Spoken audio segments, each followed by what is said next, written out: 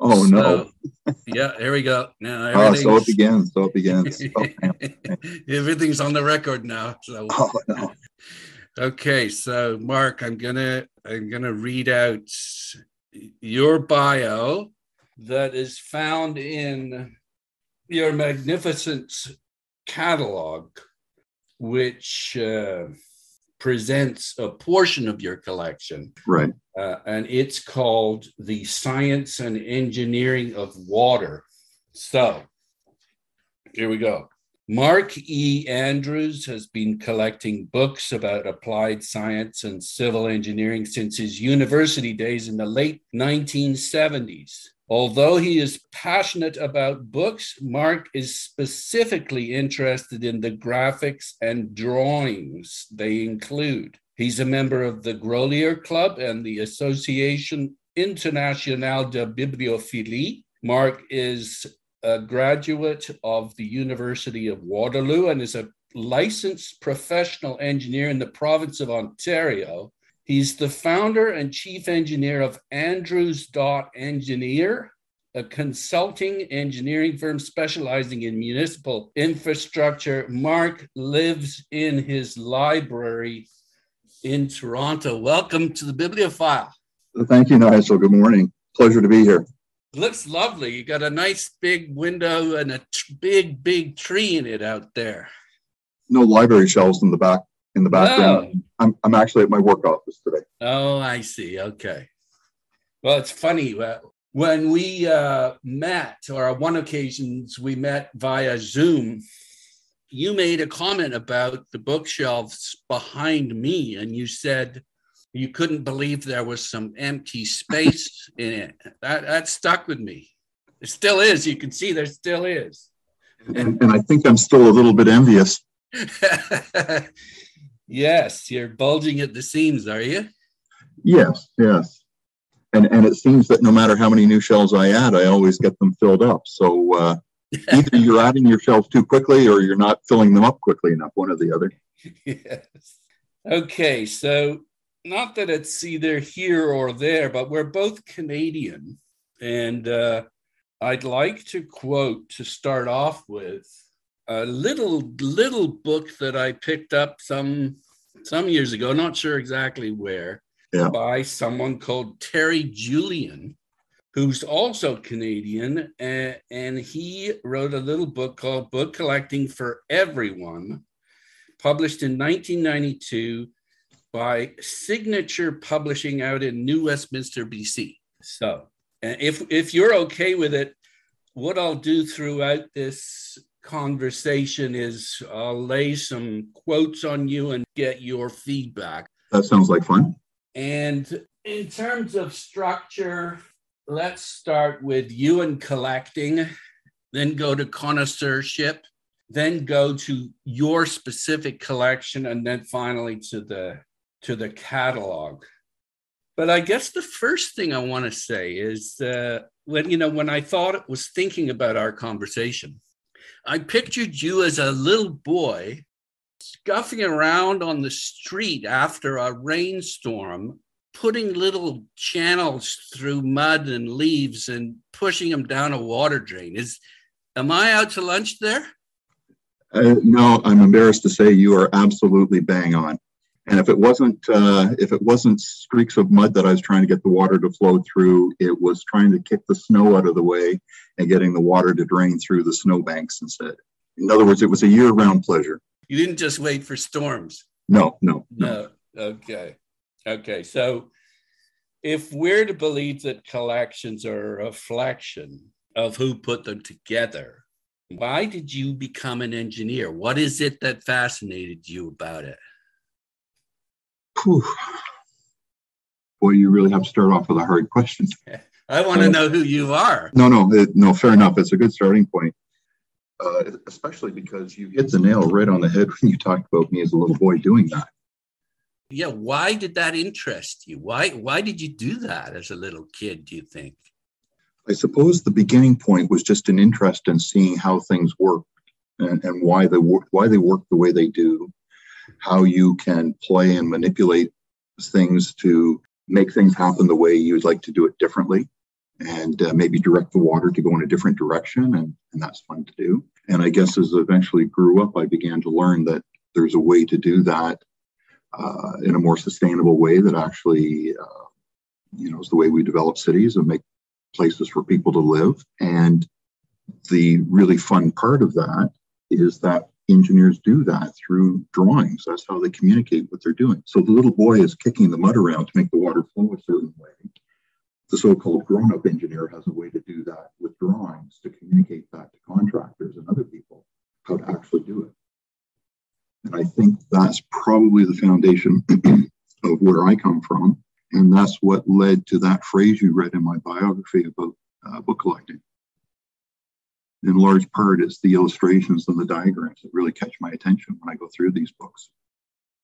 So you loved the drawing aspect of engineering? Yeah, that would have come along a little bit later.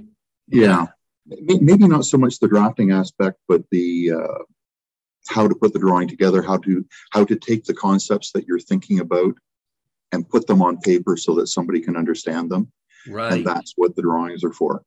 And again, with that little boy, I suppose these little drains were clogged, and you wanted to clean it up and get the water down as fast as you could. I think so. Yeah. I think I'm just remembering somebody else that would have agreed with exactly your assessment, because my mother used to complain, "How did I get so dirty? And you were only outside for half an hour." So really, you just like getting dirty. Well, maybe that's the bottom line. Okay, so if we fast forward a bit to university, was there, and you referenced the fact that you started collecting when you're in university, was there a moment when things changed for you from sort of like building a library, like just basically accumulating books because you're interested in them, to becoming a collector? Certainly there was that transition, but I can't put my finger on a magic moment that it suddenly happened. There was some sort of a transition, because initially it was books that I needed. Engineering students wouldn't recognize this today, but we needed textbooks back in those days. And then there was other books to supplement that. And then there was books from libraries. And eventually at home, I was beginning to collect my own little library just for work-related activities, which a lot of that is still on my shelf here in my office. I still use some of that material today. So yes, there was a transition from having those books that I needed for a work-related purpose, a professional purpose, to the concept of collecting for the sake of collecting. And that happened over a period of years, over a period of time. Right. So to start off with, you basically pulled together a reference library. Right. To help you with your work. That's right. But then you must have gotten this idea, hey, listen, I should go back to find out the origins of these ideas, or what? In fact, I think the beginning point would have been trying to understand, and this is part of the work that I currently still do. A lot of the work that I do is trying to fix deterioration in existing infrastructure. And I found that one way to help me do that is to find a textbook that helps somebody design that piece of infrastructure back in 1910. So if I can find the textbook from 1910, that helps me to understand how they built it, which helps me to understand how to fix it today. That's part of the beginning as well of that transition. Yeah, that's fascinating. A friend of mine is an expert on cooking books, and there's a similar wish among people who are interested in food to find out how they bred, or certain kind of apple, for example. And you have to go back to early books that show you, how you're supposed to husband them or crossbreed them or whatever it is. But talking about this, I realize, I'm just looking over the camera here. I've got books on my shelf here in the office. I realize now, talking to you, I have consciously kept the books that I need for work. Even if it's a 1910 textbook, I have consciously kept that out of my collection. It's two different things. And I'm not quite sure why I've done that, but I have. So you have two sets of books, one that is designed to function practically in your work life, and then your other collection? Yeah, so there's the working reference library, or the reference library for working, as opposed to the book collection. Yeah. And I suppose that's natural because the book collection is engineering in general, civil engineering in general. It's not specifically exactly the work that I do day to day. What I like is the fact that a lot of these older books are still relevant for you. Absolutely. In fact, even some of the younger guys here in my office who are extremely technical and digital savvy, they will still come back and reference some of the older books that I have, because the older books still detail the first principles of how the calculations are done or what the principles are. And that's not completely obvious in the computer system, because in the computer, you're just plugging in numbers. Somebody else has set up the algorithm in the background, and you're not always sure how that was done. So the books still play a role. Okay, now, so let's get into what Terry has to say here. At the beginning of, the end of his introduction, he says, so a book is many things to different people, a means of discovering reality or escaping from it, a tool for acquiring skills, a mirror, an eyewitness, or a cobweb blower. Indeed, if society decided to ignore books, it would commit cultural genocide. So what is a book to you? Well, that's a little bit of a profound statement. I think maybe I would add something to that and say that there is a certain component of this, which is the pleasure that you obtain, the pleasure that's associated with having the book, both in terms of the information or the fact that you have the content that is the book. There's also a certain pleasure of just holding the book. We all know that. And you pick up a book sometimes and it just feels so right and so good, because it's the way the cover is made and the paper. We all know what it's like to feel that paper and to smell it and to hear it crinkle. So there's that pleasure aspect as well, which I don't think we want to discount. But I would say, going back to the discussion about illustrations and drawings, that if there is pleasure in the book for me, it's the fun of just looking at those diagrams and trying to understand what somebody was trying to illustrate, or what ideas they were trying to convey through the illustration. For me, that's the pleasure I take from them. So I guess at a starting point, that's my definition of what the book is about. It's the skill with which they've communicated their ideas with diagrams and drawings. Is that it? Yes. Admiring the skill? Yes. But it's not so much admiring the concept they're trying to convey, because Right. Maybe we already knew that concept, or that concept is relatively straightforward. But suddenly somebody's thought of a different way of conveying that in a much simpler way. That's what's interesting, the fun part. I do think that there's a certain genius in simplifying an idea to the point where it still captures everything in the words, but that you're able to express it. It's the same sort of thing, isn't it? Right.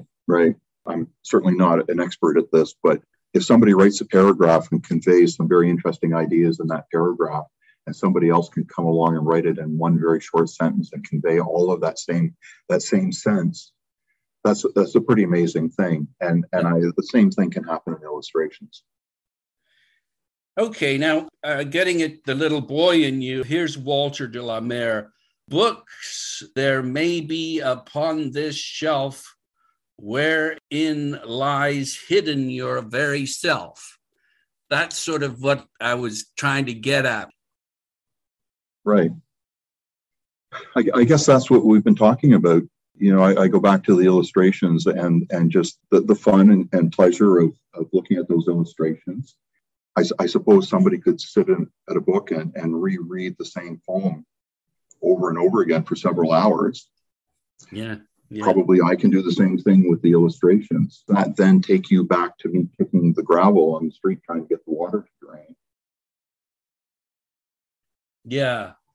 It's just the pleasure of seeing how it was done, I guess, partly. Yeah. So to start off chapter 1, why collect books?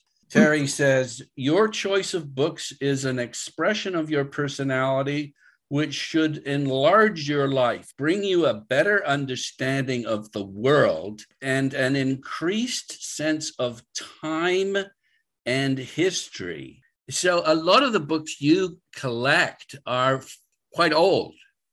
And I guess partly what he's getting at is having these books, does it transport you back? I don't know if it necessarily transports me back, but it grounds me because I know that I'm not sitting here doing something new and different. That things have all happened before. There's a long continuity. There's a thread or a string that ties this all together. The books basically prove that and reinforce that. Yes, he says here, books convey ideas. Scientific and practical books open up new vistas to the collector. You collect what fascinates you.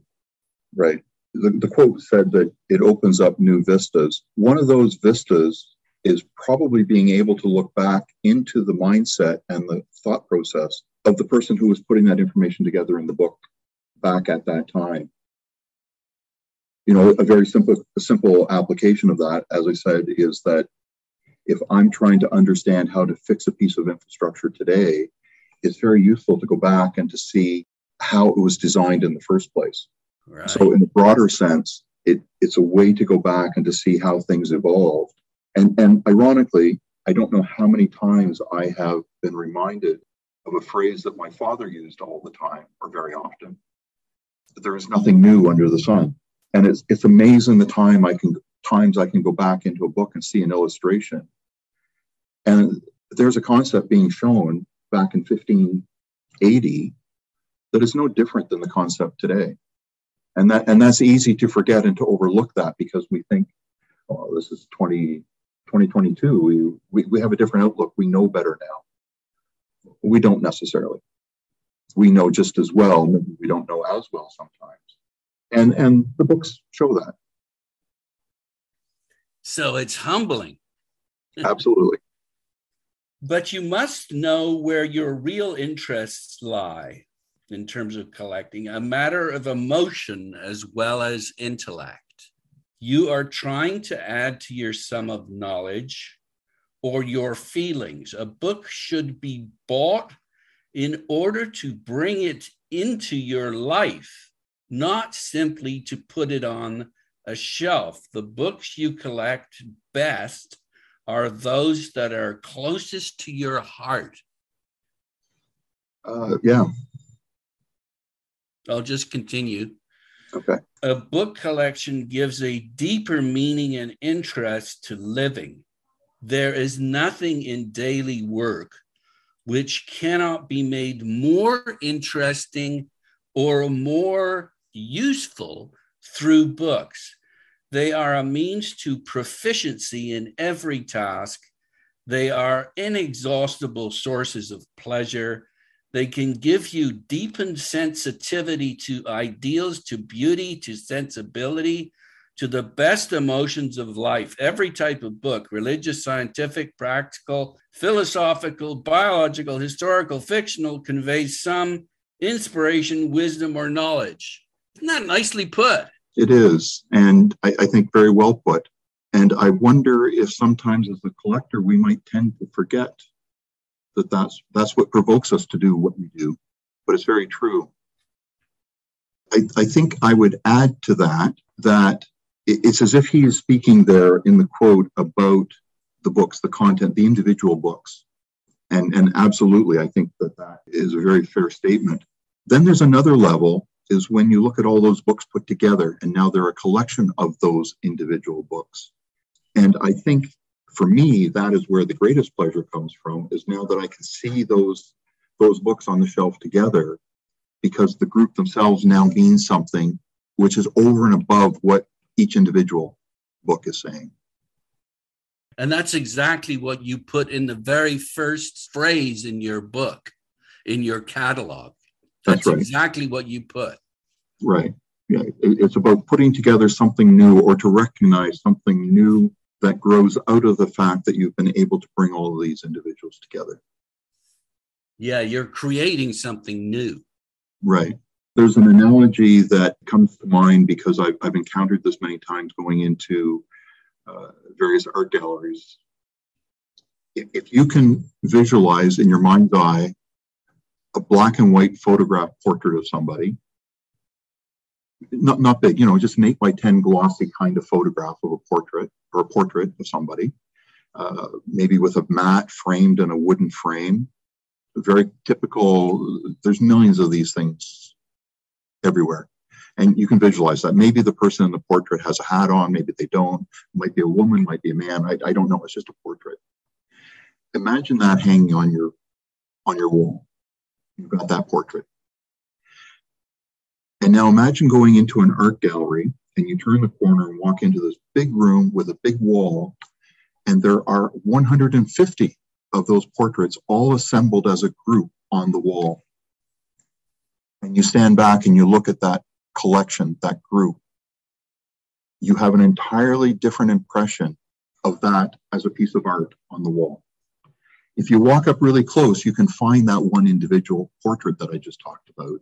But when you stand back, you don't see 150 portraits. You see a big collection, a new kind of art, something different that's on the wall. And I think the book collection is the same thing. It's perhaps not as obvious to some people, but it's the same concept. Mark, this was exactly the kind of experience I had. I was about 6 months ago, I went to Auschwitz and I saw a couple of exactly what you're talking about, sort of images of people outside on these panels on their own. But when you go inside to the museum, there's a big long wall of all sorts of people they actually got bruises on their faces, and together it was again, I don't want to get too profound here, but it was hugely moving to see them all together and the impact they had. It's interesting how that happens. So what has hit you sort of most strongly about what you've done with the collection? Is there something that, is there some revelation that came from pulling them all together? Is there some insight? Yes, because start pulling them together, and I go back to the analogy of all of these portraits hanging on the wall. Suddenly realized there was some gaps and holes in the wall. There were some portraits that were missing. Yes, that's interesting. And it almost became the exception that proved the rule, that yes, this was a collection. It's proven to be a collection because now I can see there's something missing. That was fun. That's paradoxical. It turns out, for example, one of the things I realized I was completely missing, I have all these books on the shelf related to engineering. And you can imagine there's French and English and German and Italian, and not a single book in Spanish. And I thought, son of a gun, why is that? There was one point. Sorry, Mark, is that because what? No work was going on in Spain, or what? I don't have a good reason why. It was a conscious decision, though, that now I look for that material. And after 15 years, I have maybe 30 books that are a match to my collection that are actually published, maybe a bit more than that are in Spanish. Half of the books that are in Spanish are actually produced in the New World rather than in Spain. I probably some historians understand what's going on. But, obviously, there was not as much production of Spanish material in Spanish as there was at the same time periods in French, English, Italian, German. So I, at that point, I identified the fact that I had no books in Spanish. Every single book on the shelf, every single book in my collection was authored by a man. An even bigger struggle to fill that gap. And I also had no material published in any of the Arabic countries, nor from the Asian country, China and Japan in particular, unless they were Western books about China or Japan, or Western books about the Arab world. So those are two more gaps that appeared. And so what? This is a whole new kind of terrain that you can explore. Is that it? And go after? Yes, yes, but not exclusively. It's not that I'm going to stop collecting everything else. No. Just focus on these. It's the idea of how to fill the gap. And it may be that the time will come, going back to the portrait analogy again, maybe there's some portraits that will always be missing. They were just never taken. But it's going to take time for me to work through that, to be able to say that. It seems to me what's of greater interest than sort of getting a geographical representation is to make sure that, you know, you find the first iteration of an idea and then follow that along. That's more important than, okay, I want representation from Spain. Is it or isn't it? It's a little bit of both. It's maybe not so much that I want representation. And I must admit, I didn't strictly think of it as geographical. Right. I was thinking my first step towards it was language. And of course, then that becomes secondary, it becomes geographical. And I think part of what made me come to that conclusion was if I go back and I look at what previous collectors have done, and we have bibliographies, technical bibliographies that people have done over the years, not a lot of it is related to engineering, but whatever is there has always tended to focus on America, United States, Britain, and then on from there. And a lot of that is because a lot of the books are published sort of in hand with the Industrial Revolution. So, of course, there's a lot of American and British material, which is English. And chances are the collectors are English. So I suppose it's natural to follow the language you're more comfortable with. I don't know, I'm speculating. If all of our thoughts are based on the fact that we think what we've got is a collection, but really we're only looking at English books, then it means we really aren't. It is not really a collection. You think so, eh? Well, it is. Sorry, it is. I mean, it's an English collection. Yeah, it's an English collection. My idea is to create an engineering collection. Yeah. Well, you want to trace wherever the ideas came from. Am I correct? Yes, yes. And if it turns out that the Spanish were only using French technology, they decided they didn't need any books other than using French. I don't want to go too far down that road because I'm not a historian of technology. But what's the difference, though? Aren't you trying to collect the history of the technology? No, again, as I said in my bibliography, I'm not interested in the history. The books are not talking about the history. The books are the history. No, I understand that. Yeah. It's the ideas you're looking at, and it is the evolution, right? Yes, but as documented in the book. So it's not so much the actual it's not the theory so much as how is it documented? How is it put together? Yes. Where is that string? And then more interestingly, how did this author help that author develop his theory? And we can see that in the books. Why is that not cross-pollinating with Spain, for example? Where are the books that correspond to that came from Spain or came from Asia?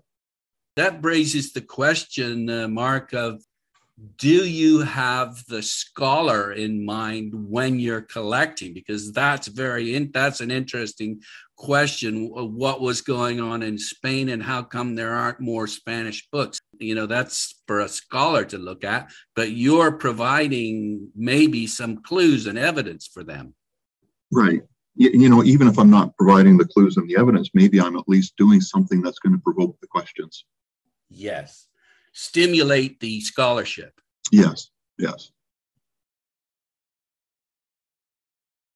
Okay, so let's move along to connoisseurship, or what makes you pull the trigger and what makes you not pull the trigger. And let's move on to John Carter here with his books and book collectors. In his introduction, he says, book collecting is at once the most various, the most sophisticated, and the least income taxing of the major forms of connoisseurship. I guess what he's comparing, obviously, to is the art world. Yeah. So I was going to say, I think there's probably some people that would disagree and say that they could spend $1.5 million on a book. That's they would, but then you look at the Picasso going for 80 million, yeah. and Okay, fair enough. I guess it's relative. Yeah, I guess. Yeah. Okay. So here he goes on limitless potentiality for the expansion of interest, for the relating of unconsidered books to some instructive or attractive pattern of collecting. This is based on the threefold nature of bibliophily's appeal. For a book may appeal to the eye by its beauty or singularity of printing, illustration, as what we've said, or binding. It may appeal to the intellect by the power, influence, or significance of its content, or it may appeal to the imagination, to the sense of the past, which is active in some of us, latent in all of us, the emotion evoked, the feeling that whether we care about first editions or not, Pope should be read in folio, Gibbon in quarto, and Jane Austen in small octavo, and to which aspect of this fundamental variety may attract the collector is added a third quality.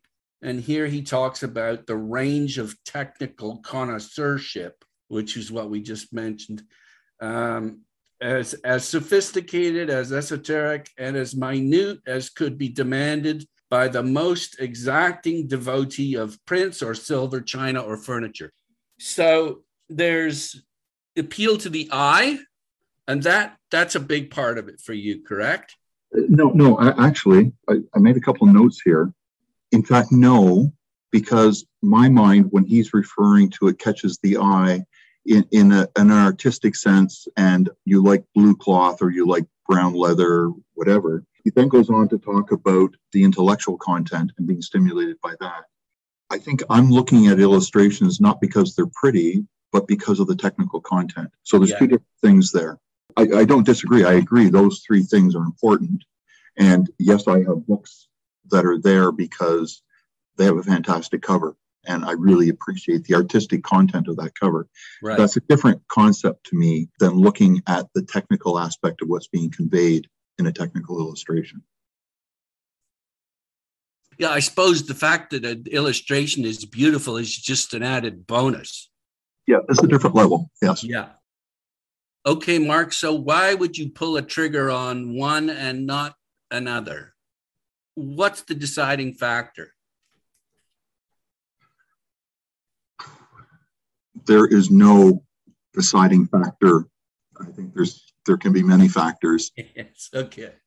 And it can be anywhere from the content of this particular book is so relevant to what I'm interested in, automatically I want that. Can you define in a short phrase what it is you're specifically interested in? I'm specifically interested in the techniques and methods of civil engineering, which is municipal infrastructure. So the infrastructure that holds our urban fabric together. So I'm interested in that content, preferably when the content is provided through illustrations. So I think that begins to inform what the triggers are. So if a book has wonderful content but no illustrations, I might still be interested. But if it has both, then it's obvious. It's what you're fascinated by is the skill with which an idea is conveyed graphically. Yes. And, I would also like to say that, of course, I want to have books that are in nice condition, that are in good condition. But as you know, there are sometimes you see a book and you will never, ever see this book again in your lifetime. Right. And it's falling apart, but that's okay. And that's, again, part of the knowledge and research, and isn't it? Yeah, for sure. And you also know that you see a book and it is absolutely the book you want, but you're just not prepared to spend that amount of money on it. Maybe it's not a question that you can't spend that amount of money or you're unable to spend that amount of money, but you look at it and say, this book is not worth that amount of money because I can use that money to buy 25 other books that are equally relevant. There's a lovely quote from Michael Sadlier, the famed collector. He says, "In nature, the bird who gets up earliest catches the most worms, but in book collecting, the prize falls to birds who know worms when they see them."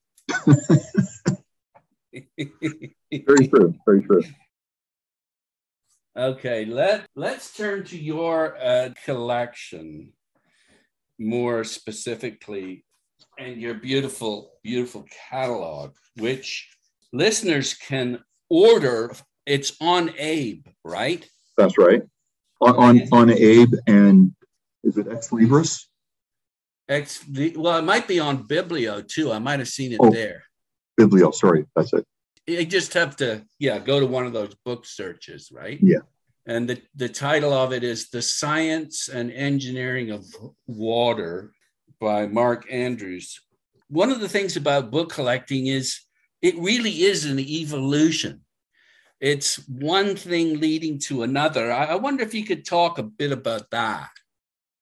From the point of view of the content of the catalog we're just referring to, you mean? Well, actually, no, just about how your collection and collecting has, like, for example, like I generally, I'm interested in, as you know, late 50s, early 60s Canada, economic nationalism, that sort of thing. But it's gone into, I realized that an important designer was responsible for designing an important magazine of the period. So now I'm interested in that because it broadens things out. I wonder if you could talk a little bit about how that may have worked for you. So I think in my case, so originally, actually, speaking of Canada, my beginning was collecting Canadian engineering, Canadiana. I was interested in the canal construction, design and construction, canals, railways, bridges. So I was very focused on Canadiana. That was my idea. But of course, some of the books were published in England. That's one way it started to broaden. Also began to realize that the theory that was being used in Canada was actually coming from Europe or maybe the United States. So that opened things up a little bit more. And then Canadiana engineering is relatively finite. I can say I'll go back to the beginning of time, and beginning of time is, I think I have a couple books from the very late 1700s, but otherwise, Rideau Canal and Montreal and Lachine Canal forwards, which means really it doesn't begin until, or depending which way you're going, it doesn't end until, the very early 19th century. So there's a certain limitation there. And, maybe part of the fact was that I saw that limitation, that I hit a wall, and that's what made me look further afield, which is maybe a good thing, because maybe if I was a European and I was worried about engineering in Europe, I wouldn't have recognized that wall because it was a wide open scheme. But certainly the Canadiana was the beginning, and then that just began to open up into other topics and other fields that fed into that. And now I'm a little bit afraid to say that probably my focus is now engineering in general, and the Canadiana becomes a relatively small part of that. So it's sort of an ambition to go beyond the national borders. Yeah. And again, that's because you figure you'd done everything you could do at that point? Maybe, but maybe it's a characteristic of being Canadian. When you're Canadian, you tend to look outside all the time. And so it was a natural thing for me to do that. Okay, well, talking about segments of your collection, I'm just going to read the first paragraph from the introduction of your catalog. The collection of books presented in this catalog is part of my broader collection on applied science and civil engineering. Civil engineering includes the study of water, both at rest and in motion, and the construction of works to control it for the betterment of individual lives.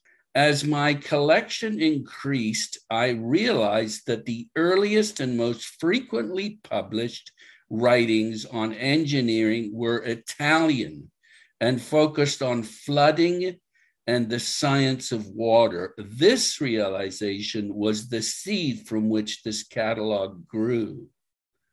So, this is another example of what you've said here, this new entity revealing itself to you. This was a realization that you came to. Exactly. So just to keep things in context, I suppose the phrase the paragraph you just read from the bibliography is referring specifically to water and work related to hydraulics. Civil engineering is broader than that because it's also structures, and as time goes by, we get into railways and bigger bridges and bigger structures. I think what was going on in my mind as I was working backwards, trying to understand that overall evolution. And when we're talking about printed books, we're going back to 1500 or very late 1400s. There was no railways back then. There was no structural steel buildings back then. There was no reinforced concrete back then. So that's how I started piecing it together, was looking at the various components of how they grew to create the broader collection that I have, that's the 19th century end of it, as opposed to the 15th century end of it. When I did that, I realized there is a unique set that all comes together, which is the beginning of the whole process, which is what that bibliography is. Right. And you chose this because what? It's like the origin? It's the beginning? The beginning, yes, it's the beginning, obviously, of hydraulics and the understanding of water and the science of water. But by the way, it's also the beginning of engineering in general. So that's why it becomes more interesting. Well, you could say that the Romans were engineers too. Yes, and even their focus was water related, how to build aqueducts to get water for drinking purposes into the cities, how to control floods on the river. So even they were focused on water. And the earliest writings, if I go back and say, what is the earliest writings on engineering? It is about water. Right. And so what? Like there's scrolls and stuff like that you're going after, or you're starting with the beginning of the incunabula, correct? So yeah, the incunables and then what was being printed in the early 1500s, which was the Roman material that's now being printed. So I'm not necessarily interested in collecting Roman artifacts or whatever. I'm just focusing on the books, and the books are now replicating what was being done by the Romans. Yes, it just dawns on me. I'm going back to what I said earlier about today. I'm trying to fix infrastructure in a city. If I'm trying to repair an old piece of infrastructure, if I can find a textbook from 1910 that helps me do that, that becomes important. By the way, when printing was starting and we're in the early 1500s, that's exactly what the Romans in the 1500s were trying to do. They were trying to repair the aqueducts. And in order to do that, they went back to the writings and said, oh, here's why that was being done that way. Let's publish that so we can all see it, and that will help us to move forward to repair these aqueducts. So again, the advent of the technology of the book, what happened was the engineers who were trying to reconstruct or repair stuff said, we should print the stuff that, whatever we have from the Roman times in books so that everyone's aware of what happened back then. I'm sure their first thought wasn't to print it, but their first thought was to find it and to consult it. Yes. And say, well, now that we've done this makes sense. Let's print it as well. Yes. Okay. Yeah, and here you reference again, engineers conceptualize and communicate exceedingly well through sketches and drawings. Diagrams allow engineers to express their ideas much like musical notation does for the composer. Complex ideas are reduced to standardized images that can be quickly read by those who know the language. These early Italian books clearly and boldly demonstrate this. The books are technically focused and yet visually beautiful in equal measure. You know the most common question that book collectors have to answer. Have you read all these books? Yeah. We always. And of course you have, right? You have, Mark. No, because it begs the second question. Mark, you have all these books in Latin and Italian and German and French and Dutch. how do you read all those languages? And I don't. And I don't read all those books. Whenever I'm asked that question, I always have the same answer. I don't read them. I just look at the pictures. That language is common through all of that time period. So if I take out Pollini's reproduction of the work that which he published in the 1700s about the work that the references he found from the Roman times, the illustrations that he has included are his interpretation of the illustrations that he's copied out of a manuscript. And it is equally understandable today as it was to him in the 1700s, as it was to the Roman that drew that at the beginning. That is a totally separate language that is continuous. That's quite something, isn't it? So that's fun. Yeah, absolutely. And again, we bring in Orwell here. It's about clarity of communication. The world would be such a better place if everybody was an engineer. It's funny, when I was at university, I just don't get you. I don't get engineers. Like they laugh at stuff. They laugh at stuff that's just not funny. Well, either that or your interpretation and definition of funny is a little bit out of whack, one or the other.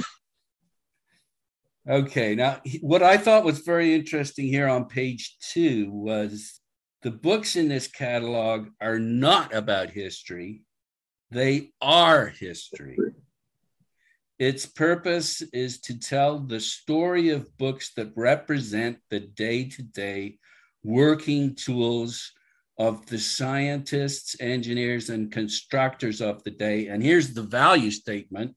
From them, we can trace the development of theory and the work of the practitioners themselves. Right. That's what's valuable about your collection. I believe so. So the authors of the day are not writing a book about what has happened or their interpretation about what has happened for some reason. They are writing a book saying, here's how you can do it. Here's how it can be done. And if you need to do this in your city next week, here's a way to do it. Here's how you can do it. We can look at it today in a historical context, but it was not meant to be historical then. And I guess just to clarify, I do have some books that are history of engineering books. They may have been written in the 1600s. Again, here a historical document about, or a historical book about how and why the aqueducts were built the way they were, why a dam was built where it was, or why a bridge was built a certain way. So there are a few books in there that are clearly a history book about something that had happened in the preceding time. So again, I will use that as the exception that proves my rule. Those Right. few books are the history books. The rest are not history books. They are history. Well, hey, this makes sense coming from a practical engineer, doesn't it? I hope so. You can use it. Yes, absolutely. Okay, it's interesting and informative how the first page of your catalog starts with an acknowledgement. It's your acknowledgements. I wonder if you could just talk a bit to me about Marie Curie, who not only provided valuable input, but guided me through the maze of collations. What exactly does that mean?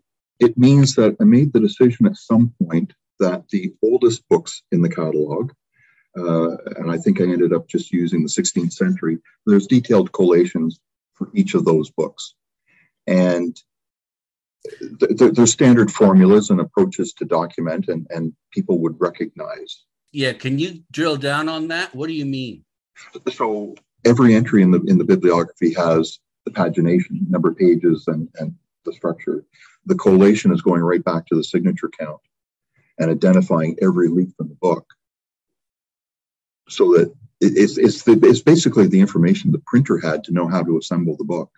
The signatures are on the typically the bottom right corner of the pages. Right. The A, yes, A1, A2, so on. You were able to identify and find those and make sure, for example, that no pages were missing in your books. Well, yes and no. because the older the book, if we're getting back into the early 16th century, it's not impossible that books were coming out, maybe only two or three at a time, and we'll find two or three that are very similar, and then I'll find another copy that somebody has in another library that's not put together exactly the same as the copy I have. It's not machine produced, it's not mass produced. So there are variations. And so basically what I was doing was documenting what my copy looks like, so that presumably in the future somebody else can pick up their copy and compare it to mine and see if it's the same as mine, or see if mine is the same as what's at the British Library, for example. So going back to your comment, though, where Marie helped me a lot, she has a lot more experience with this process. Because these books are so heavily illustrated, they were not a simple matter of simply putting many sheets through the press. There was a lot of manual work assembling all of these books after the fact. And how did that happen? And how do we document that? And it became a little bit tricky. And Marie helped me work through that. So, which was helpful, because it's in it itself, it's its own language. It has its own formulas and standards. So we wanted to follow that, but we also had to adapt it to the extreme irregularities that we were finding in some of these books. Okay, so how did you communicate what you found? Is it in the catalog, or are you talking about outside? Yes, if you pick up any or look at any of the entries for any of the books prior to 1599, you'll see the title of the author, the publisher, and then comes the collation. So if you look, go to page 34. Okay. And it's Archimedes' book. The title is on the top, then there's a couple of illustrations, and then under the photographs, you'll see the imprint is Bologna. The printer was Bonacci, 1565. And then the next line says 15 by 21 centimeters. Yeah. Vertical bar, and then it begins 8. That whole string formula there, the 8, and then it looks like a cross with a 4, A-K, 4, L6, and so on. That's the collation. So this, again, is a language that bibliographers and catalogers understand, that shows you exactly what? That shows you exactly what we saw in my copy of the book. Flipping through it page by page, we saw an A, and then we saw A 2, 3, and 4, and then we saw B 1, 2, 3, 4, and then we saw C 1, 2, 3, 4, all the way up to K 1, 2, 3, 4, and then L was a 6-page folio, or a 6-page gathering. L 1, 2, 3, 4, 5, 6. So that's labor intensive, isn't it? It is labor intensive, but there is a trick to the formula and understanding the process. And some of these became very complicated, and that's where Marie helped me immensely to figure out how we were going to document these. This would be fascinating for a printer to look through. Oh, absolutely. Yeah, absolutely. Okay, who else do you want to single out just in our conversation? What about the designer, Laura? Because this book looks the way it does because of her. I guess the content is what it is because of me, but the way she presented it and makes this stand out, that's definitely her. And you found her out in Alberta. No, I found her through Justin, who's in Calgary, because he published a catalog of the fishing book exhibition that was at the Field Library, and Laura was the designer of that catalog. That's right. That's out in Alberta, isn't it? That's Alberta, but as soon as I saw Justin's catalog, I said, that's who I would like to work with. The designer is actually in Victoria. Laura's in Victoria. Oh, is she? That's interesting. Okay. Yeah. Laura Minja. That's right. That's right. And just so we're clear, Justin, who's Justin again? Justin, the fish guy in Calgary. Justin, what's his last name? So Justin Hanish in Calgary is a friend who collects books about fish, but curated an exhibition and produced a catalog about books about fishing, P.O. Rare Book Library in Edmonton. And you admired it and just Yes. I fell in love with his catalog as soon as I saw it. It is beautiful. It's the big fish head on the front is so good, isn't it? Yeah, no, it's wonderful. It's wonderful. Yes. So that was the connection that got me connected with Laura in Victoria. I see. Okay. Trying to think of what else to say about the design itself. Is there anything obvious to you that? Okay, Mark, hopefully you're gonna love this, because I have, of course, a couple of Landy bibliographies, and the cover of it's boxed, and the cover is the same very kind of dark powdery blue that you've used on your catalog. And I couldn't help but make that connection. Which one of Landy's books is that? Well, it's probably, and in fact, the way I see this is that yours is Robert Reed died 6 months ago or so, and your book came out about the same time, your catalog. Yeah. And he designed this great, it's the same color. It's right. The same, it's very close. Nigel, you know what? I love that kind of, well, if it was serendipity, because I do see these as part of the same family. I mean, they're great bibliographies, they're great catalogs, and they've got almost exactly the same color. You know that you humble me by saying that, but that is, I mean, Landy's catalog, I don't care where I go in the world, I'm proud to say to any other bibliophile, there is no better catalog than that one. I agree with you, and it makes me proud to be Canadian. Absolutely, and I can't believe I never noticed that before, but you're absolutely right about the color. I don't think Laura knows Landy's catalog. I maybe said something to her about it. I doubt that she has ever seen it, or if she has, she hasn't made the connection.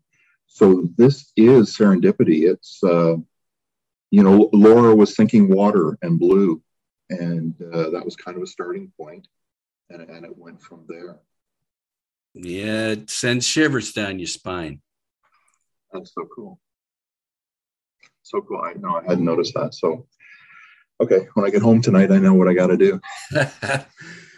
Well, in fact, you did, let's say, we're just winding down here, you did produce 5 clamshells.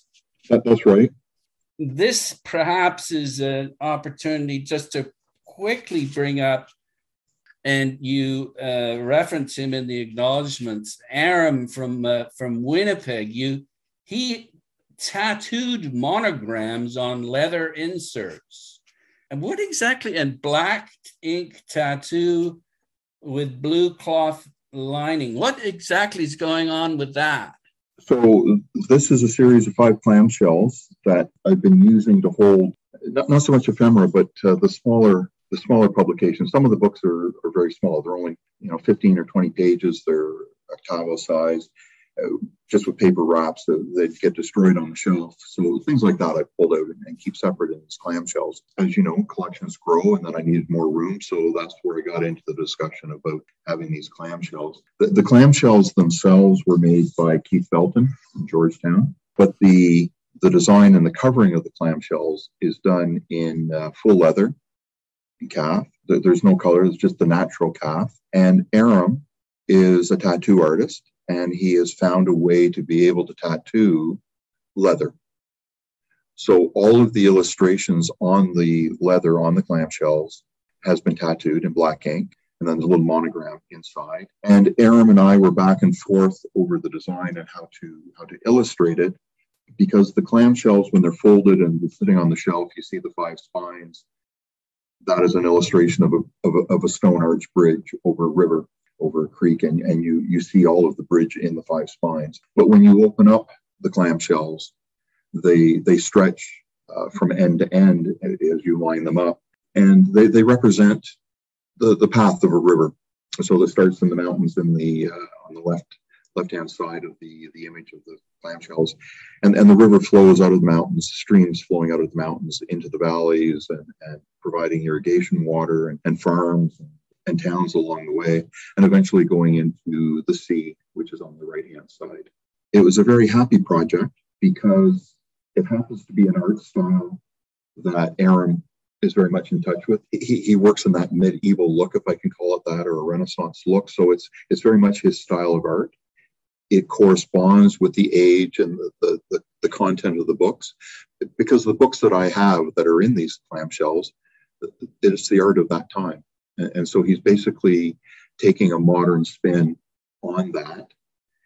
And then the leather, once the design was finished, the leather went back to Keith in Georgetown, and he assembled the clamshells, which is a stroke of masterwork in itself, because Keith had to make sure that they line up as he stretched the leather onto the boxes, because he has to get them to work as a long group. They all have to line up, but he also has to have them line up when they sit as just 5 closed clamshells on the shelf. So it was very collaborative between myself in terms of what I wanted to look to be and the purpose of these, Aram's artwork, Keith's talent putting them together. I'm going back to your Canadian connection again. I feel I have something that is very Canadian, very 2022, but it's housing something that's very old and keeping it together as a collection. And I think that is just the happiest marriage of the artists and the craftsmen that were involved to make that happen. Well, and you've given it such a lovely prominence in your catalog, and again, it's paying tribute to Robert Reed and the fabulous Landy bibliography, because there are so many pull-out pages in that. Both sides of are pull-out, so it gives you a lovely sort of panoramic view. Absolutely. Okay, well, I'm going to just finish off again on this Canadian theme. I'm going to go back to our friend Terry Julian. First of all, he talks about the progress of civilization has been due to systematized knowledge. The progress of each of us can only be secured by systematized knowledge. Book collecting helps to facilitate this process. You should treasure your books because they express accumulated wisdom. And finally, he quotes Christopher Morley from his Haunted Bookshop. And he has a bookseller saying, books contain the thoughts and dreams of mankind, its hopes and strivings. It's in books that most of us learn how splendidly worthwhile life is. And allow me to say that this conversation has been splendidly worthwhile. I agree. It has been worthwhile. It has been a lot of fun going through this discussion. You've taken me in directions I didn't think we were going to go, and that's been fun. So thank you for that. It's my sincere pleasure.